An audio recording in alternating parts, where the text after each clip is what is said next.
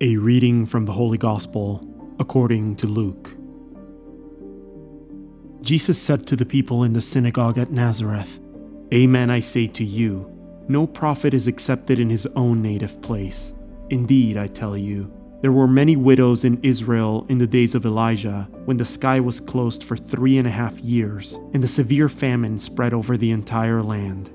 It was to none of these that Elijah was sent, but only to a widow in Zarephath in the land of Sidon. Again, there were many lepers in Israel during the time of Elisha the prophet, yet not one of them was cleansed, but only Naaman the Syrian." When the people in the synagogue heard this, they were all filled with fury. They rose up, drove him out of the town, and led him to the brow of the hill on which their town had been built, to hurl him down headlong. But he passed through the midst of them and went away. The word of the Lord.